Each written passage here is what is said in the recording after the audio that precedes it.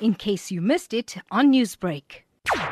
We heard that around 4 o'clock this morning, 4 guys came to St Augustines Hospital. They entered one of the wards after assaulting the guard. They then entered the ward. They roughed up 4 nurses. We have heard that cell phones were taken, TVs and computers. Luckily enough, none of the patients were harmed in any way, but certainly not a nice incident to have taken place at all.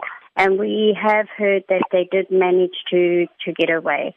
But SAPS and all necessary services were on scene immediately, and especially our own station commander, Colonel Roma himself, was on scene this morning. So Heather, you work very closely with the community, and this is obviously a hospital that a lot of people go to. How concerning is it that such crimes are happening at hospitals? Yeah, well, this morning my phone has been ringing non-stop, and also on our crime alerts groups that are across Durban, and especially in our own community, our own crime watchers. People are really, they're scared.